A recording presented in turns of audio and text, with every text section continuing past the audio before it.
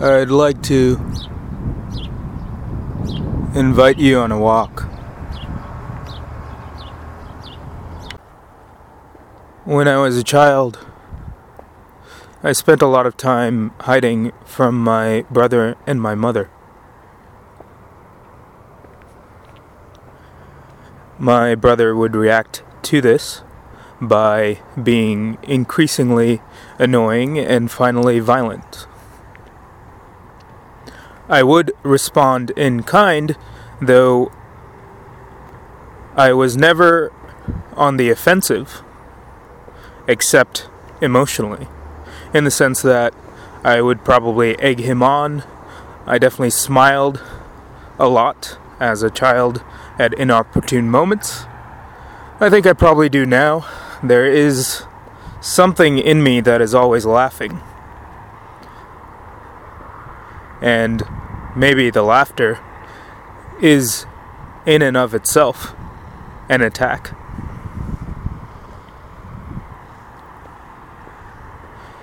But this cycle where I would retreat in some way, sometimes literally to the top of the roof or in some corner of the land that the house was in, and other times right in front of them by making myself detached and cold. And this pattern where I'd go cold and he'd go hotter would result in violence over and over again. And my mother could not understand why we were doing what we were doing. She seemed to take it as a personal evidence of failure of her ability as a mother. And so she too would drift between hot and cold, between getting aggressive to try and reach us and also going withdrawn at times in sadness, maybe in contending with a sort of hopelessness. And in these cycles, I learned how to avoid people more and more. I appreciated punishments like being grounded because then I got to be alone in my room. I wasn't fully alone, of course. I had books. And when I got to see my friends, I enjoyed their company. But I definitely spent a lot of time conspiring with myself on how to get everyone else out of the house or get myself somewhere where they weren't. And at the time, I acted as if I didn't quite know why this was happening. And maybe it didn't, but I was definitely playing into the pattern myself. Later, much later, I had a group of friends, and though they weren't trying to reach me through annoyance or violence or anything like that, they were trying to reach me, they were trying to connect to me, and I pushed them away. I pushed many people away in high school. And then in my early 20s, I kind of disappeared from life. Again, in an attempt to retreat from the very thing that I needed, which was connection to others and to the wider world. I finally came out of that thanks to my best friend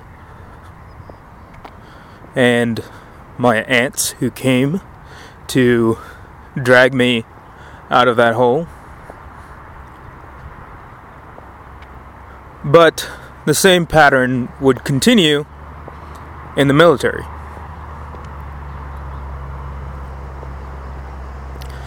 I was even attacked again in training by members of other units.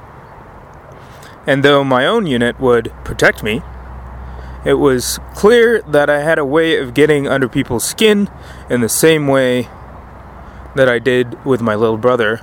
Though again, in my mind at the time, the blame was on them. I was being a perfectly reasonable person.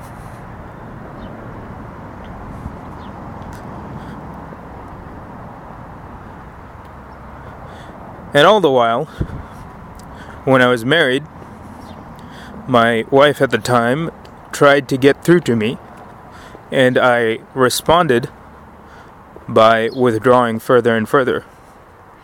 And in the military, it's easy to use work as an excuse because you have the capacity to work 60 to 80 hours a week. Sometimes you don't even come home. And that was really easy to use that as an excuse to avoid connection, because underlying all of this is the fear of rejection. The fear that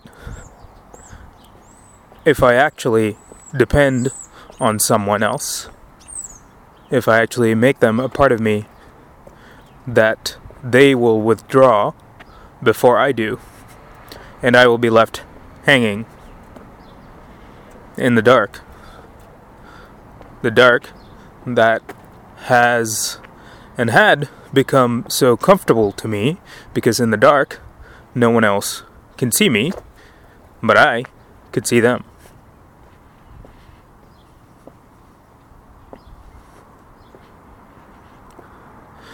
And these cycles continue to today. What's weirder is that I've started to notice them in everyone else.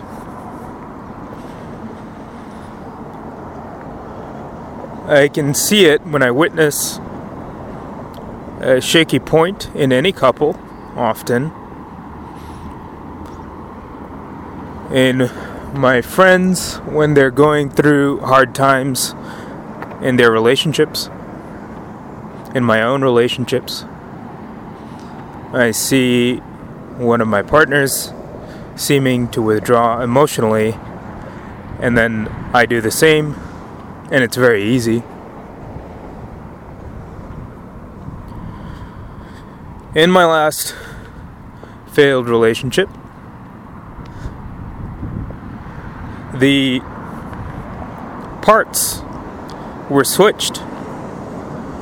I'd been used to being the avoidant one, but this time I was the one poking, I was the one demanding, trying to reach another person. And I found that incredibly valuable, because now I can play both sides. I can feel what it's like to be on the other end, which has given me, I think, a better understanding of the game we're all playing. So, imagine a time when you only knew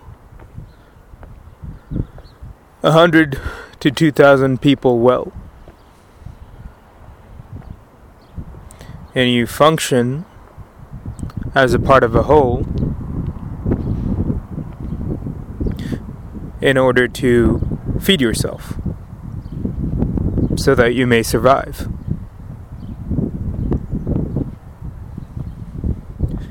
Introducing money, large hierarchical societies,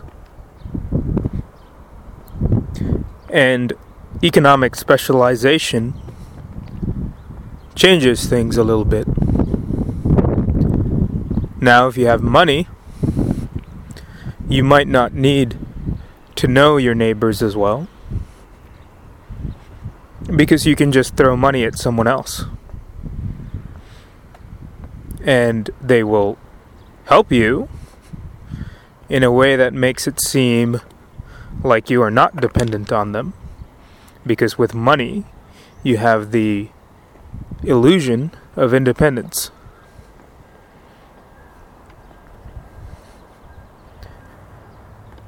And as society gets more transactional, you find this illusion everywhere. People equate financial success with independence, even though that money is worth nothing if you can't use it to get other people's help.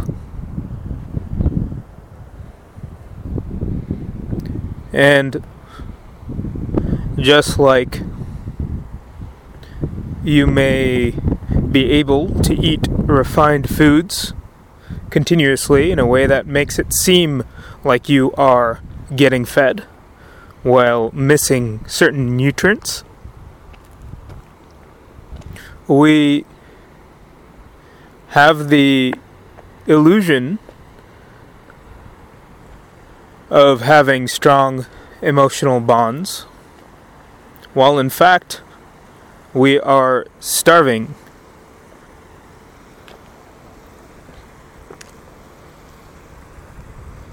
We pick and choose the parts of people that we will accept, and we believe we can do that and get away with it because we're so used to thinking about things in terms of transactions. And all this picking and choosing means we never get to fully bond with another human being. It means it's easy to retreat, and the moment someone retreats, another person is going to notice the lack of connection and be quite upset about it. In the same way that my little brother, who is now a little sister, was deeply upset at my withdrawal.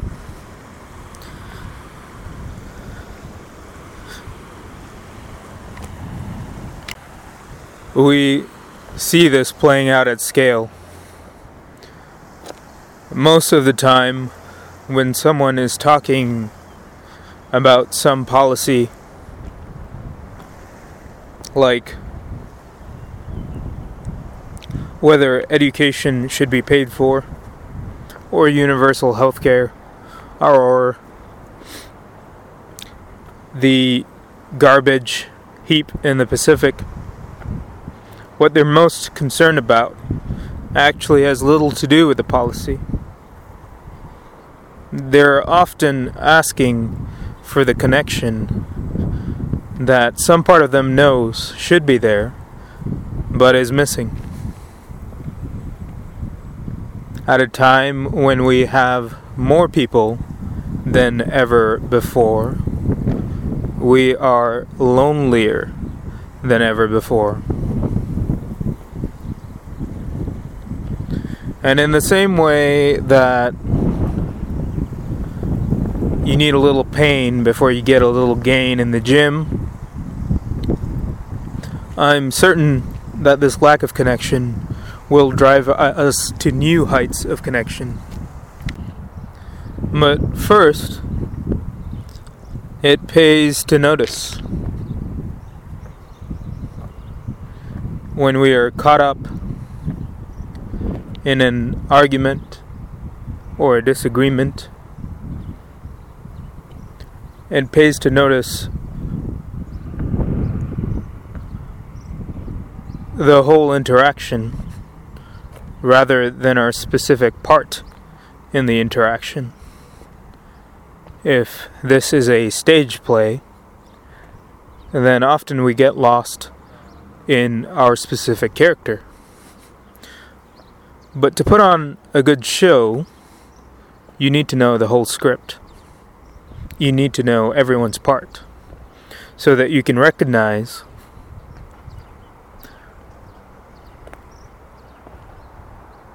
what game we're playing.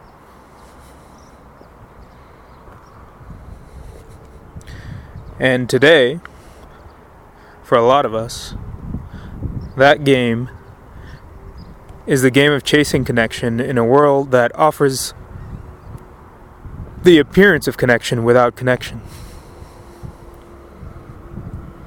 And you can find it anywhere, really, not just on a park bench saying hello to a stranger. You may even find it in social media. So long as you make bonds that last. So long as you accept the people that you come across for who they are, rather than the parts of them you like. Because the act of picking and choosing is an act of rejection. Not just of them, but of ourselves.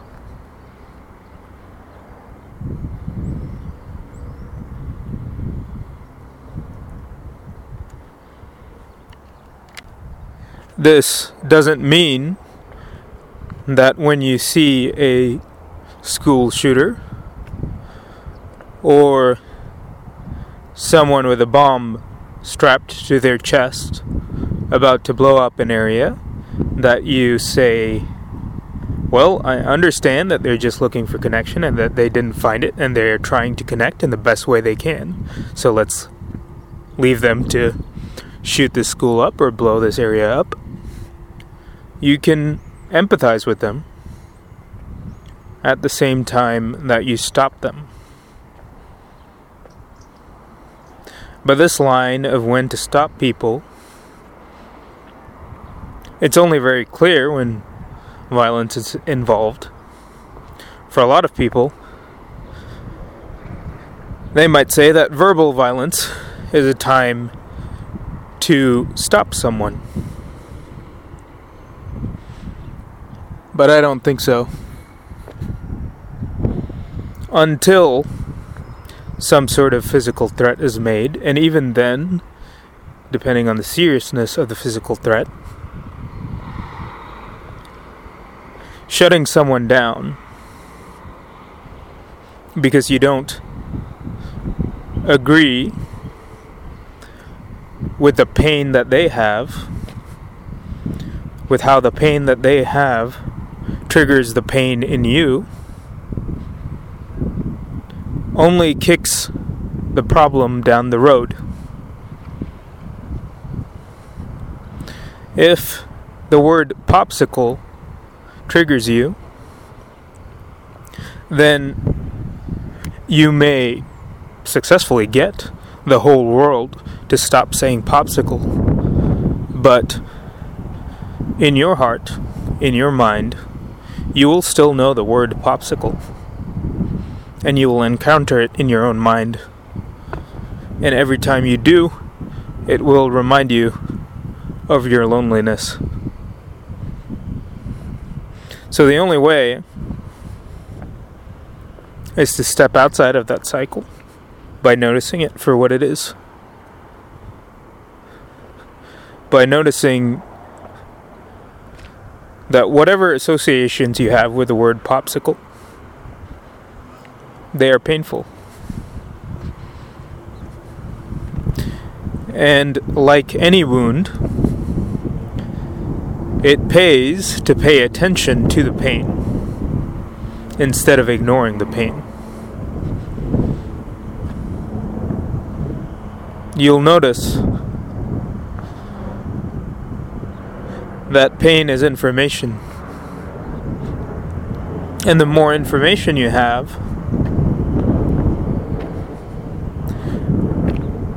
the easier it is to live with that pain. It's yours, and it's mine.